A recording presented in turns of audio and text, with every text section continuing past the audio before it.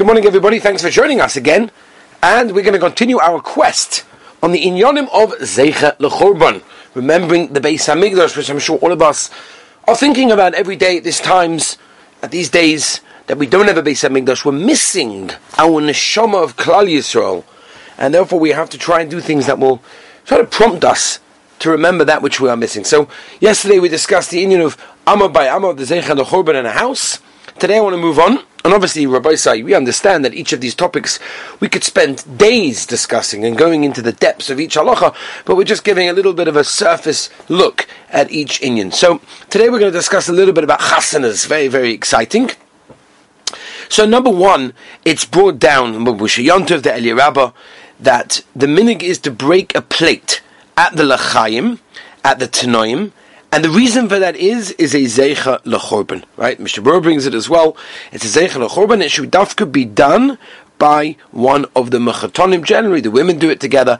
And the idea is, as the Pri Megadim brings down as well, Kuti Marich, is that you break a complete plate.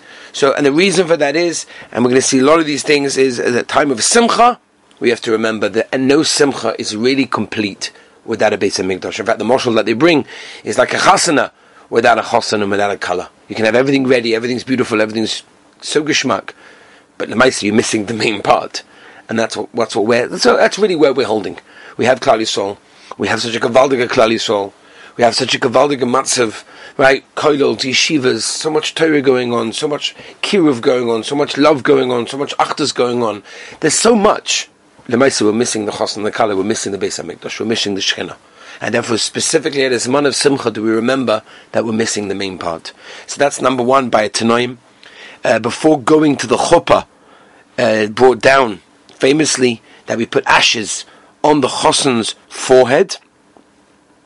And the reason is we put it in the place where the tefillin is, and the chosan should generally say, the Taz brings it down halacha l'maisa, that he should say imesh kochech Yerushalayim v'cholei.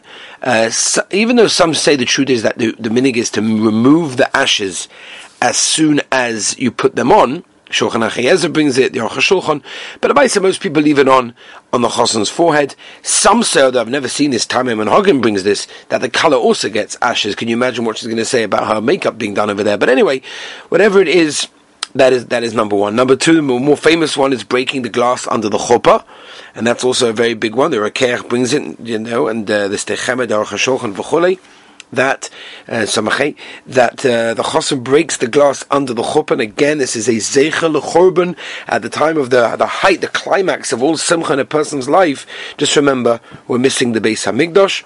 It's generally done with the right foot. Be'ez Hashem, I'm looking forward to be by your chasnas, so I'll be able to point this out to you, make sure you know these halachas.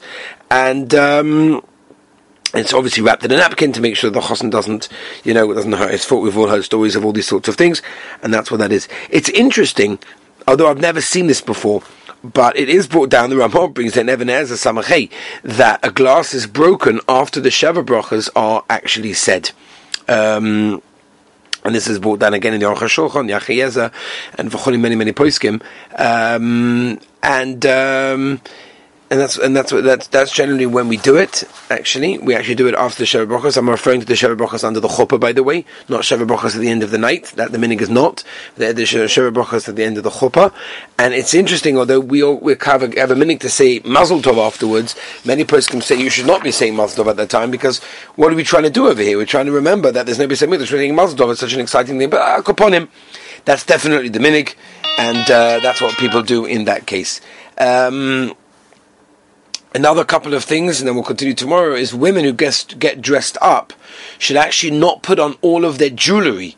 And this is nothing to do with the chastan, this is stam, in a regular situation, and they should leave one piece out. Right? And the reason for that is because Zeicha L'Chorban. However, it's very unnegated, this halacha, because since women have a lot of jewellery, they never put on the whole thing all at the same time, so they always leave some jewellery out. Therefore, this halacha is not so negate. Okay, tomorrow, Be'ez Hashem, we're going to continue. Have a wonderful, beautiful, successful, and healthy day.